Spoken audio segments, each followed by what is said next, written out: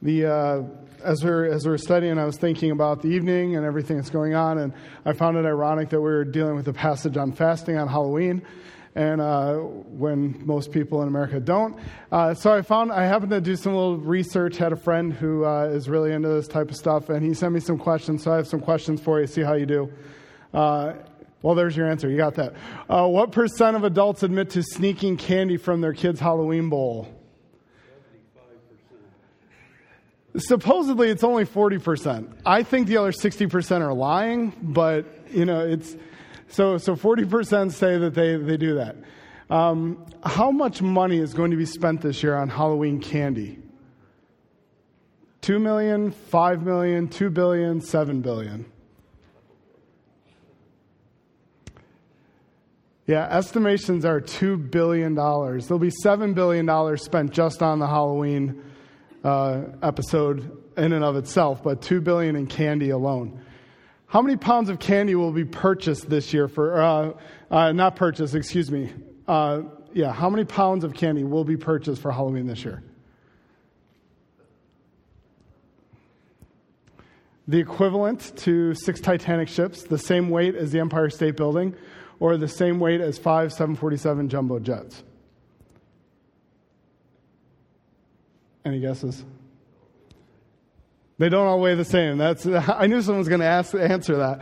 It's the same weight as 6 Titanic ships. It's like 600 million pounds of candy will be done. Which of these is false? Kids are going to consume an average between 5,000 and 7,000 calories on Halloween. The average trick-or-treater consumes about 3 cups of sugar.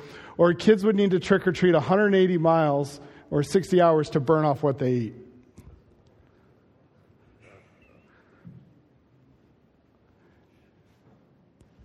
Hey, Lou, the answer. It's what you were going at last time. Now it's this time. None of them are false. That's actually the general statistic for everything that's going to happen. That's the amount that we consume on Halloween, just in these couple days here on that day. It's a little depressing, a little overwhelming. And so now that we've talked about the candy, let's talk about fasting. Okay, let's talk about what we're not going to probably do in the next day or so.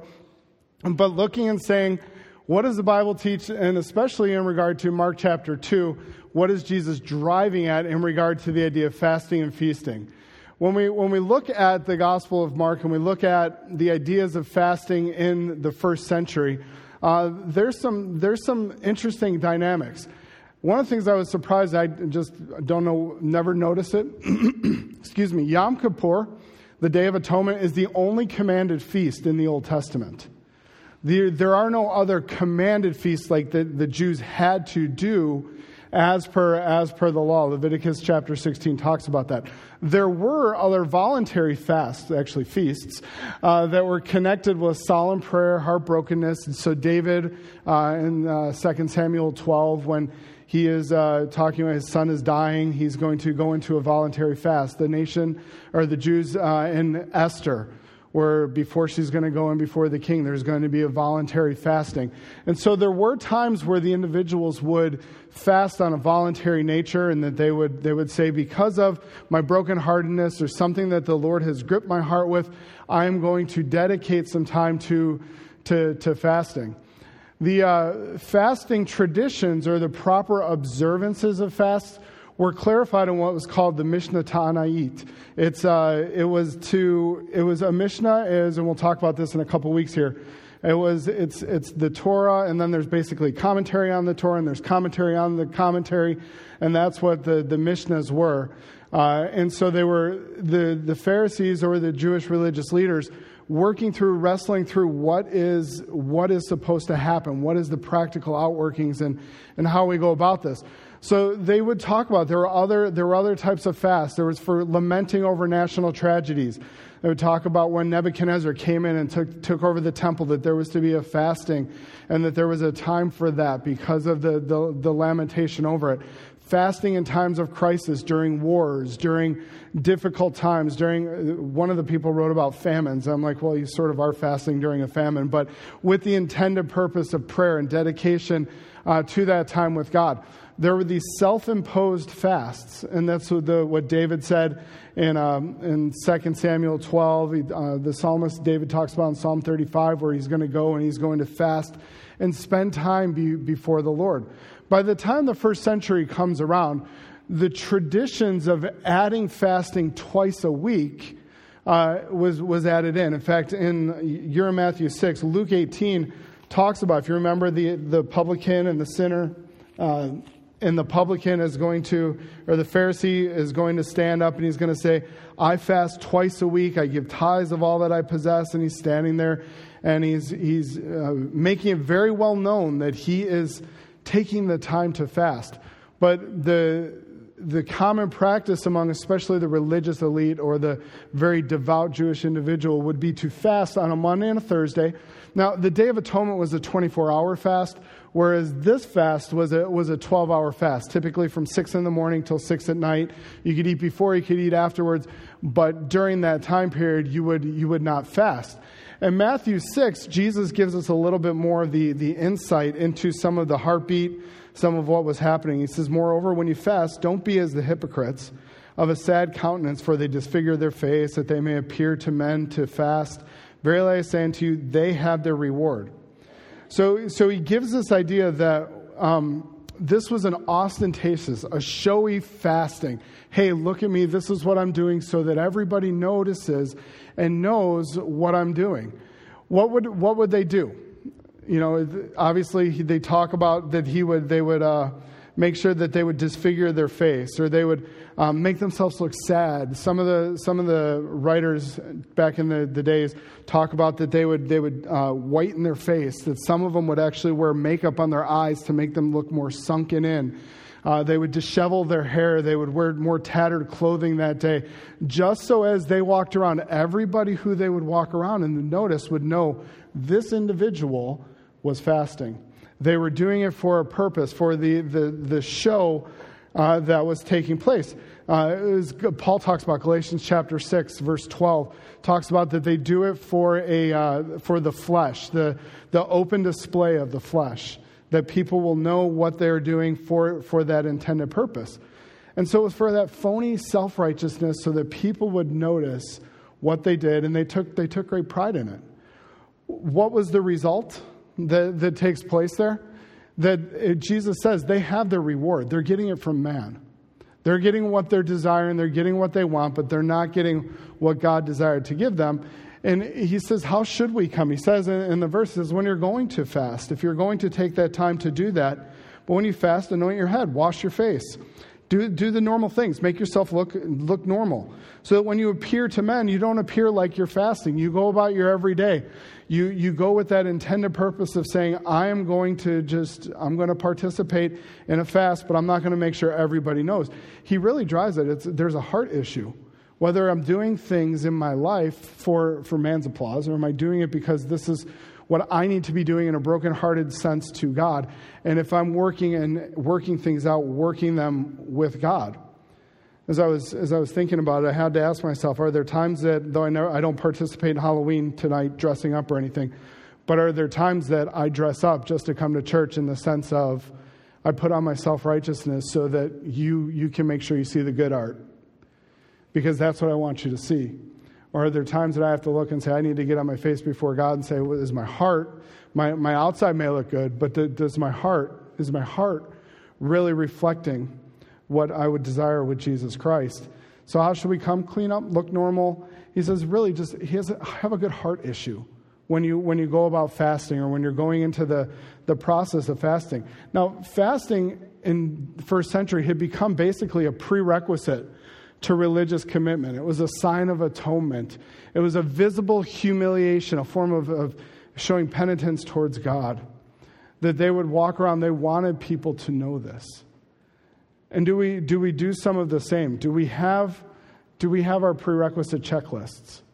That if we as believers, if we do this and this and this, if we look like this, this and this, then we must be obviously right before God? Or do we act a certain way when we're here because we want believers to know that we're really good believers, but maybe when we're at home with our family, or when we're with the coworkers, we're acting a different way, but we don't want others in our circles to know how we really act. So we have these artificial checklists sometimes. Sometimes we look and we say, well, it's how I dress, or we say it's what version of the Bible do I use? So that becomes the checklist. You know, how many services did I attend? We look around tonight and say, I'm here tonight. I thought Halloween was important enough to skip and to make my dedication known to God. But the people who are not here, obviously, they must not be right with God. And we can do have some of those same heart attitudes that even the Pharisees display in their fasting, thinking that they are better than someone else because we generate different checklists in our mind. And so as they talk about the fasting in the first century, it was regarded as part and parcel to true piety. When the Jewish individuals, the Pharisees of John, as we're going to see here, there's going to cause some conflict because true piety was demonstrated by whether or not you were fasting. In the Judaism, you were basically some of the pillars, you know, your almsgiving, your prayer, your fasting. And so if you weren't fasting, there was a problem with your piety. So there was this, Matthew Henry said, empty ritual is the enemy of true godliness. That was a really interesting quote. I don't often read Matthew Henry, but for some reason I decided to read him on this passage. And that quote stuck with me, that here are these individuals who are coming with this empty ritual. They just do because that's what they're expected to do by their religious organization or their entity. But it's the enemy of true godliness. We need to look and say, why do we do what we do? Are we doing it out of a heart of devotion and love for God? The Pharisees had made their practices, especially the practice of fasting, one of them, but their practices as a whole as a standard. And they would censure all who would not fully come up to that. And that's going to cause a problem because they're looking and saying, why don't your disciples do this? Jesus, why did your disciples do this? Jesus, why are you doing that? And there's this conflict all the way through Mark 2, all the way through chapter 3, verse 6. There's an escalation. There's 5 different episodes, and each time it's escalating from you have the authority to forgive sins all the way to breaking on the laws on the Sabbath, healing a man on the Sabbath. And every time it's dealing with the traditions and the things that the Pharisees have set up as a standard. And Jesus is going against some of those things, and he's doing things as he would see. So the fasting traditions here that were common in the first century, and we're not looking at all the different practical of how to fast or what to do, but just getting a general idea. This fasting tradition and custom drives Mark chapter 2. So if you were in Matthew, let's jump over to Mark chapter 2. And if you're in Mark chapter 2, great, you're there already. And let's look at what is driving this. As I mentioned, there's this escalation that's occurring through Mark 2 from verse 1, from when he has the authority to forgive sins, dealing with healing the paralytic and moving forward. So now we're in this third episode after dealing with Matthew and the tax collectors and eating with publicans and sinners. Now we're into this area here where you see in verse 18, we get to first the criticism, which is going to be couched in the form of a question, and questions drive this section of the Gospel of Mark. You'll notice there's questions and there's answers, and there's questions and there's answers. Verse 18, the disciples of John, and don't miss that, we'll talk about that in a second, and the disciples, inferred of the Pharisees, used to fast. And they came and said unto him, why do the disciples of John and the disciples of Pharisees fast, but your disciples, do not? Implied, do not fast. So the question that arises is, why are you not fasting? Now, notice the disciples, it's not, disciples fasting is not a surprise. Okay, we expect that. You expect that in first century culture. What may be a surprise a little bit is that not all of John's disciples followed Jesus. Not at least initially, and we don't know that they all did, but we have a group here that is identified with the Pharisees, whether they are following after the Pharisees or not. We know that even later on, as far as into Acts chapter 19, we get in Acts 19, there's still disciples of John who don't know about Jesus. So we can't just instantly assume that when John gets put in prison, all the disciples of John just instantly go over and follow the disciple, become a disciple of Jesus. There does seem to be a little bit here. Maybe part of the issue is that with that heightened excitement, that new dynamic of John saying the Messiah is coming, he's on his way, he's here, that they began to see some of the steepened or heightened Judaism. They started to follow even harder after Judaism, being more dedicated.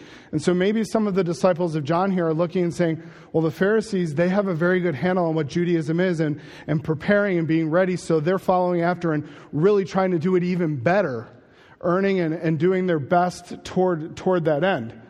But these disciples find the conduct, both sets, the disciples of John and the disciples of the Pharisees, and some of them in there, they find the conduct of the disciples is outrageous. And it is inferred that if your disciples are doing it, then you as a rabbi, Jesus, or as a teacher, you're involved in it. You're part of the problem as well. What is it that they find outrageous?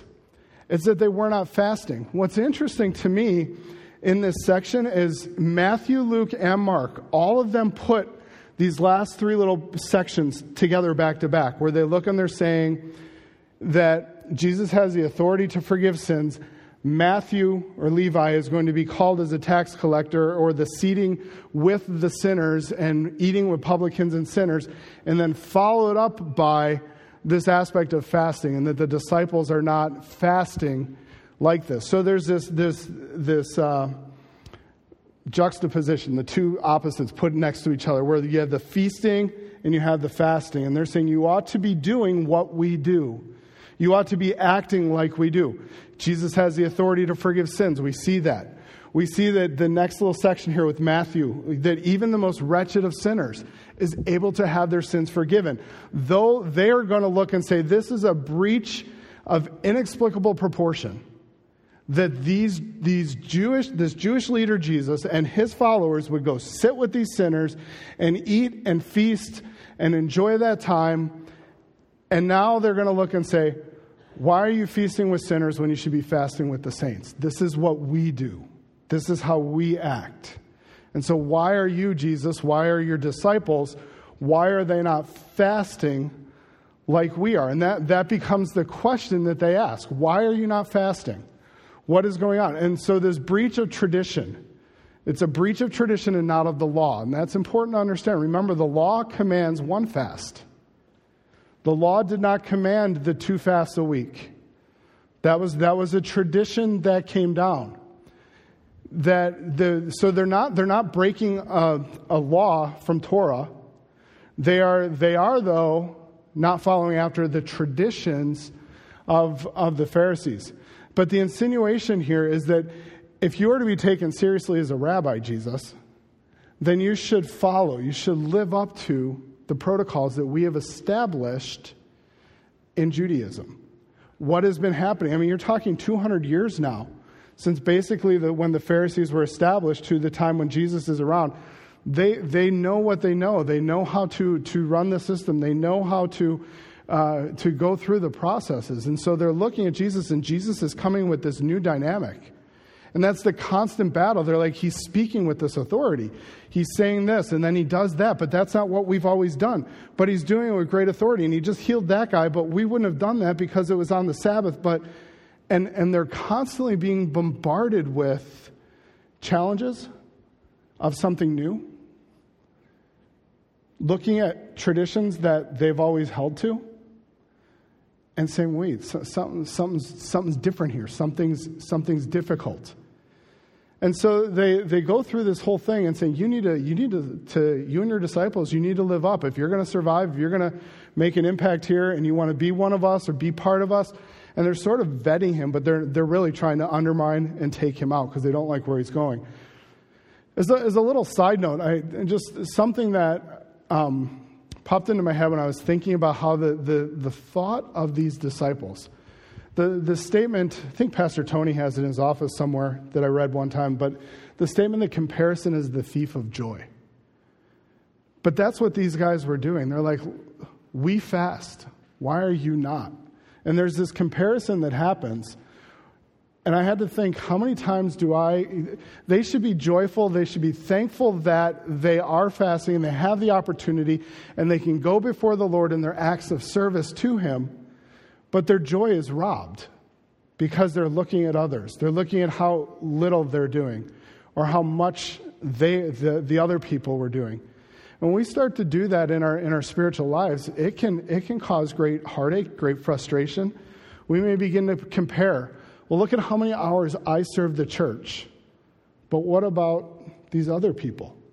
They don't. And we can lose our joy because we act like these individuals, these Pharisees here, where we start saying, well, we fast. Why don't you do this? And they lose that opportunity. We can look and say, well, we work so much harder than these other individuals. I put in more hours than so-and-so.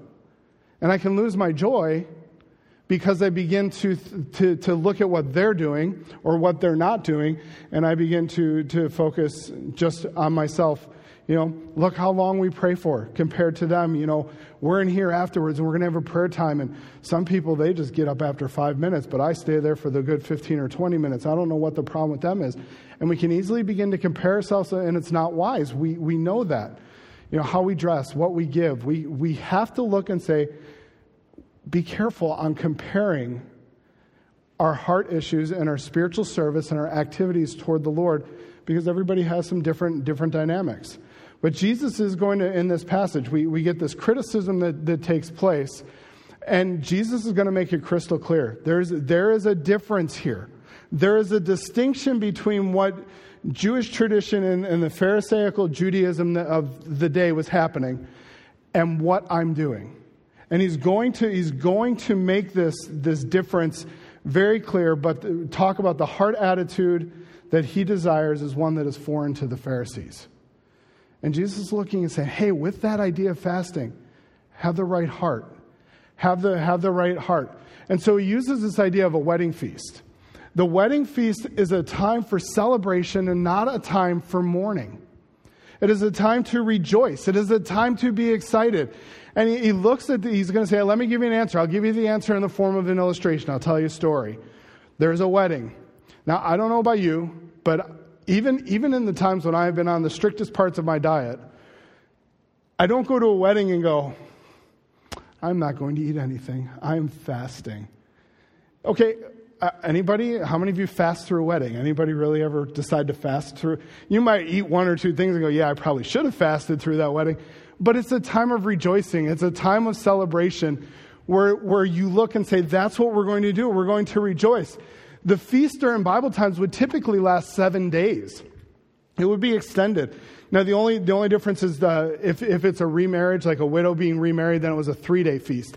But typically, it's a 7-day feast that's going on. You're not fasting during this time. Even the most devout had to stop their fast. That Mishnah Tanait, again, it talks about that the rabbis and the leaders were to stop their fasting in order to celebrate with the bridegroom. That they were to rejoice. And Jesus looks and says here, he says, should the children of the bridegroom, the chamber, fast while the bridegroom is with them? The children of the bride chamber were those who were there. They were sitting. They were waiting for the bridegroom to come. They were the best man. They were the entourage that was going to come and be around with him. And so as they come into the wedding feast, they're not looking and saying, oh, woe is me. Let's just sit here. Now, I know sometimes at weddings we're like, woe is me. Let me get out of here. I have a million other things to do. But it's a different culture. Look at that Jewish celebration feast, that excitement. So even the most devout were to break the fasts and get into the celebration and spend that time. And at the end of the feast, now this makes sense to a degree, the guests would leave. Now in our culture, we're all here and the bridegroom and the bride, they leave. They go away. They make their exit. But typically you're already at the house. You're celebrating at the house of the bride or the bridegroom. And so you're there. The guests would leave. And so Jesus uses all of that little bit of culture to bring out some interesting dynamics in the passage. So what is he teaching? He teaches very quickly, he says, hey, the bridegroom is here. The Messiah is present. In verse 19, he says, can they fast while the bridegroom is here? There's a veiled dynamic of Jesus is making a claim to deity here. Because in the Old Testament, the term for bridegroom, it was only used of God. It wasn't used of the Messiah. It wasn't used of the one to come. But now you have in the New Testament, and we know the bridegroom is often used, the bride in his church, or the bridegroom, in the church. And so there's that aspect. So Jesus is using a reference where he's looking and saying, I'm the bridegroom. I am God. Because bridegroom was God in the Old Testament. So they knew their So when he's making this statement, he is making a veiled declaration of deity saying, I am the bridegroom. I am God. And so he makes that statement there. And he's saying the bridegroom is there. But the Pharisees are so out of touch. They're so out of touch with what God is doing that they can't grasp the significance of who is standing right there with them. And if they would be able to do that, they would not be mourning, they would be celebrating. The bridegroom, he says, is going to be ripped away. In verse 20, it talks about, but there will come a time when the bridegroom shall be taken away. The word is to be ripped, sudden, violent, tearing away. It refers back even to Isaiah 53, verse 8, where it talks about that the servant of the Lord is going to be ripped away. But he's going to be taken away. That's countercultural. That would have been an astonishing statement. Like, well, wait a second. The bridegroom doesn't get ripped away. The guests leave. The bridegroom stays at home. But it's almost like that. I'm not, if someone in your family has done it, so be it. I'm not a fan of this cultural phenomenon that has taken place in the last couple of years at weddings where people come in and, all right, let's steal the groom or steal the bride away. And then we pass the hat and we have to raise so much money before we're going to bring them back. And it's just, it makes no sense. It's like everybody's already giving you gifts anyways. Quit begging for more money. But we look at that and a lot of people find it abhorrent. Like, why would you do that at a wedding? But that's what they're looking at. They're saying, wait, why would the bridegroom be snatched away? What is happening here? And Jesus he's going to talk about here that there is an aspect where the bridegroom, the one who is going to be with them now, is going to be taken away. It's the first declaration in the Gospel of Mark foreshadowing that this bridegroom, that Jesus is going to be put to death, that he is going to be taken away. And though they don't catch it at first, eventually the disciples will understand that he's going. He also says that the fasting is appropriate. He's not looking and saying fasting is an inappropriate aspect. Fasting is something that should be put away with. He says fasting is appropriate because notice what he says. But the day will come when the bridegroom shall be taken away from them, and then they shall fast. The conditions, the heart attitude will be correct and appropriate for fasting at that time. The disciples will be in such a way where they're the crisis, the tragedy, the self-imposed necessity of going before the Lord and forsaking food and saying, I don't even feel like eating, Lord, I just need to come to you. He says there is going to be that time. So Jesus is not looking at these individuals and saying, I want nothing to do with aspects of the law, the Torah, the fasting, and the appropriateness that comes with it. But he says there's an internal reality that they need to have their heart right. It's not just a show, but it's a fasting because your heart has been gripped with something. What's our hearts been gripped with that would drive us to the point of fasting? Has there been anything? Do we look at the salvation of souls maybe and say, I need to fast.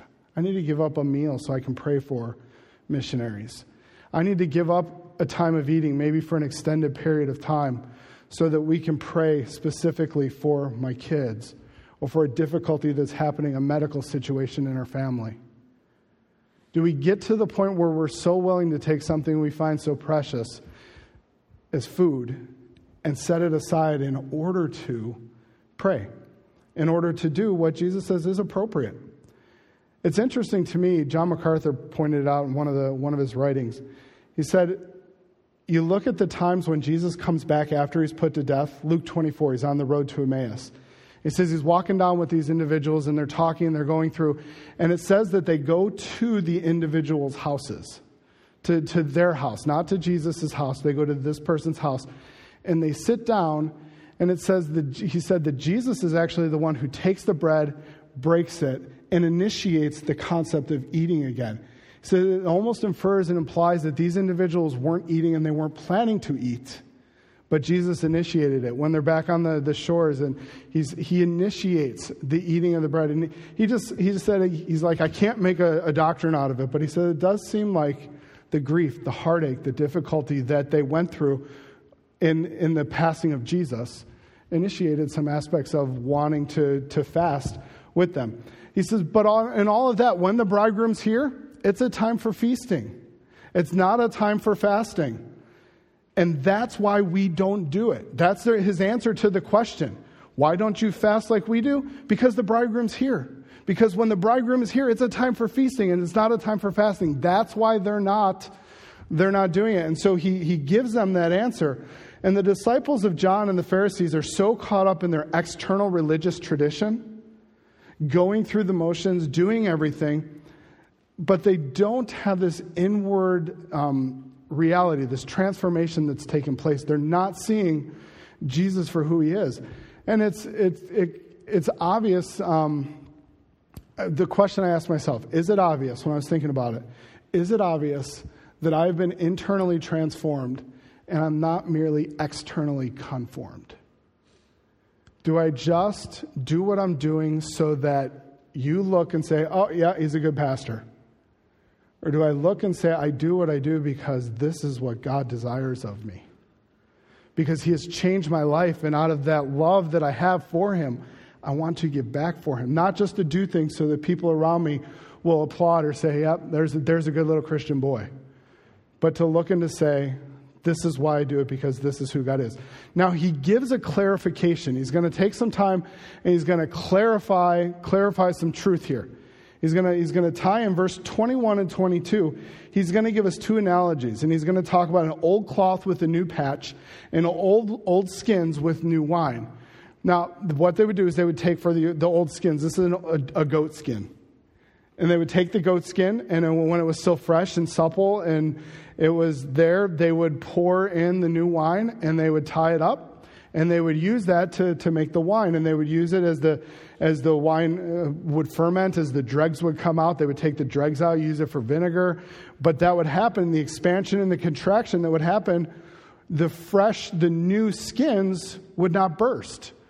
But after you use the skins, they would become stiff and brittle, and they weren't good. If you put new wine into those skins, they would eventually burst. The same thing's true. Those of you who sewed, or you've used natural fibers, a wool or a cotton, something that's going to shrink when you wash it.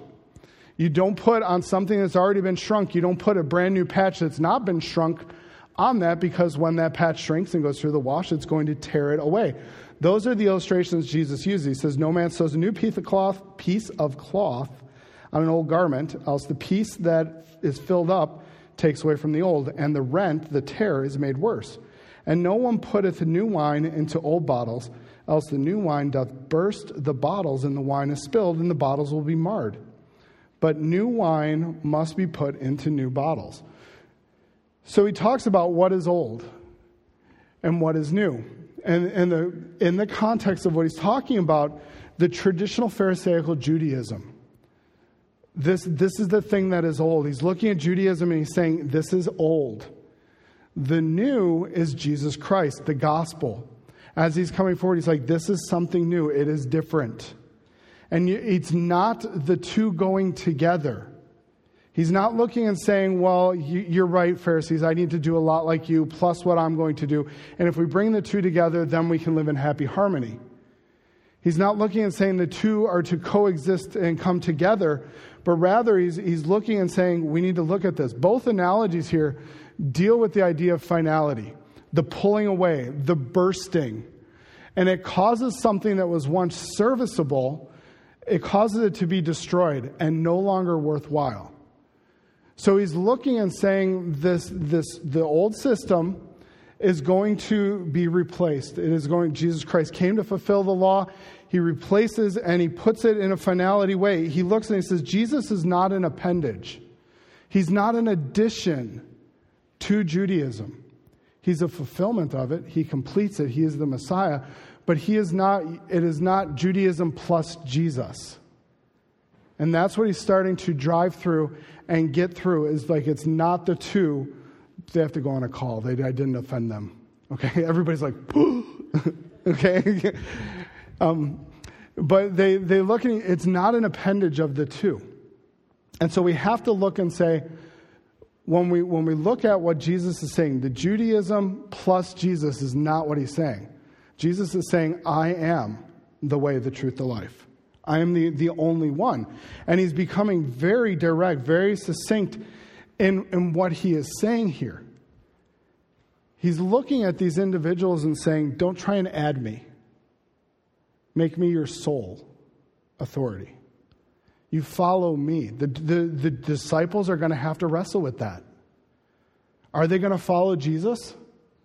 Or are they going to go back to following the pressure that they're getting from the religious system of the Jews? The disciples of John, are they going to keep going after the ways of the Pharisee? Or are they going to look at Jesus and say, no, I need to follow after him and do those things? And so as we look at it all, there is a dynamic where are they going to hold on to the old or are they going to embrace the new? If you go over real quick to Luke 5. Luke 5 and verse number 39, Luke adds just a little bit more to the account that Mark does not, but I think it's very interesting what he brings out. And it's always just those different dynamics and different perspectives that the gospel writers bring out. In Luke 5, down in verse 39, he talks about the no verse 37, no one puts the wineskins, the same thing. But verse 39, he says, no man having drunk old wine straightway desires new wine, for he says the old is better. Which when I'm reading through, I'm like, okay, wait. We're always told the new wine and the old wine. He's not getting into a discussion on alcohol in the Bible right here. It's not which wine is better. He's looking and saying that these individuals who are holding on to their old traditions, when they see something, when they're tasting something new, they naturally are not just going to jump at it. They're going to gravitate. They like the taste of their old ways. They like the taste of their traditions, of what they're holding on to. And they look at the new and they're like, yeah, I don't know. I'm not sure. And so they're fighting, and these individuals are fighting. Do they follow Jesus? The disciples are going to really have to wrestle with, am I going to put my heart and soul and mind into it? All of this to me has some interesting, profound application. And we're just going to fly through it, but I just want you to think about it. Jesus is looking, and he's not trying to tear down the idea of fasting or promote the idea of fasting in this passage, although he does say it's appropriate. But what he is looking at is the battle of integrating, synchronizing a world system or a religious system and Jesus Christ, trying to smash the two together. And does that work? And Jesus is saying no. He said, I am the way, the truth, the life. No one comes to the Father but by me. The gospel is unique. It is exclusive. It is unmixable. It is incompatible with any other religious system. We cannot look and say it is the gospel plus something else. It is simply the gospel of Jesus Christ. We can't look and say, how do we smash it together? How do we mix it? Some things do not be mixed, should not be mixed. The gospel is the gospel. It is not the gospel plus. That's the book of Galatians. The Judaizers were looking and saying it's the gospel plus these old Jewish ways. They were trying to smash it back together. The gospel cannot coexist with any other system, whether Christian, whether it could be under that big umbrella of Christian, but it's a works-based religion like Catholicism. You can't look and say, well, Catholicism and us, and we're going to walk on the same different paths, but we'll end up in the same place. That is not compatible with the gospel. They cannot coexist together. Mormonism, Jehovah's Witness, yes, they fall under this big umbrella of Christian, but they are not Christian. It is not taking their system and our system and everything works out and everything's hunky-dory. It does not work, and we cannot. We cannot look and say, let's just equivocate on this, let's move. If they're non-Christian, they're atheistic, even Judaism, And if Judaism is the case where Jesus is looking and saying, here's Judaism in the Old Testament, it's steeped in gospel, in the Word of God, in Torah. It is coming out, and there's such a close relationship. But it looks and says it is not the same. And we can't look and say it is the same, and we just come together and make it happy. They cannot. The gospel cannot coexist with any other religious system. The gospel, we live in a society that exalts diversity, that we have this belief of inclusivity. Everything's good, everybody's opinion's good, everybody's religious beliefs are good, and we are okay with that. But all religious systems do not have equal merit. You are sharing the gospel with a friend, you're talking to them, and you can't look and say, well, that's good, I'm really glad you enjoy that, and there's probably some really good merit in what you do. You have to be careful on some of that. There's not an equal merit in the systems. The gospel and biblical Christianity are very clear. There is one God, there is one Lord, there is one word, there is one way. It's not looking and saying, well, there's multiple interpretations and we'll sort of all figure it out in the end. That is being promoted, that is being shoved down our throats. But if we truly believe in a solid one biblical interpretation of the Word of God and understanding it, we can't change. So we must defend the singularity and the purity of the gospel. It is distinct from any other. And we must hold to that. We cannot, as Bible-believing Christians, we cannot equivocate. We can't move. We can't waffle on that. We don't just add Jesus.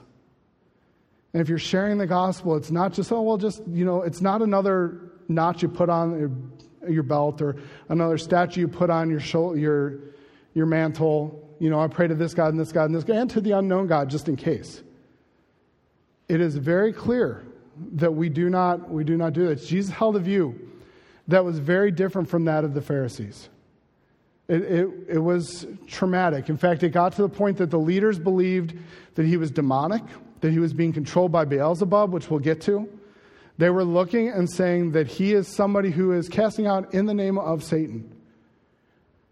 And they believed that he was demonic and that they had not a place with Judaism, that his ways. The Jewish leaders at the time looked and said, Jesus has no place with us. They got it. They said they're not something we want to smash together. They did not want to bring Jesus into the fold. And so we have to look and say there are going to be times when we are going to have to be exclusive. We're going to have to be distinct with the gospel and stand firm. And we will take flack for it. We will be called intolerant. We will be called narrow-minded. But the gospel, we can't change on that. We cannot equivocate on the incompatibility of the gospel. The gospel is the gospel. And Jesus looks and says through this whole passage here, it is distinct. It was something new for them. Maybe not new for us, but for other people it's new. We want to share that with them. We want to share the truth. And we want to see them grasp it. To let go of the old and embrace the new. To let go of their old tastes and embrace the newness of Jesus Christ in the gospel. So as we look at this and then we go into next week, we'll start looking at some of the Sabbath controversies and how it all continues to escalate. But let's look and say, hey, as we share the gospel, as we pray for the gospel, as we take time here for the next few minutes, praying for the gospel of Jesus Christ, praying for people to get saved, let's really focus in on making sure our heart is right and that we're coming before the Lord thankful for the gospel.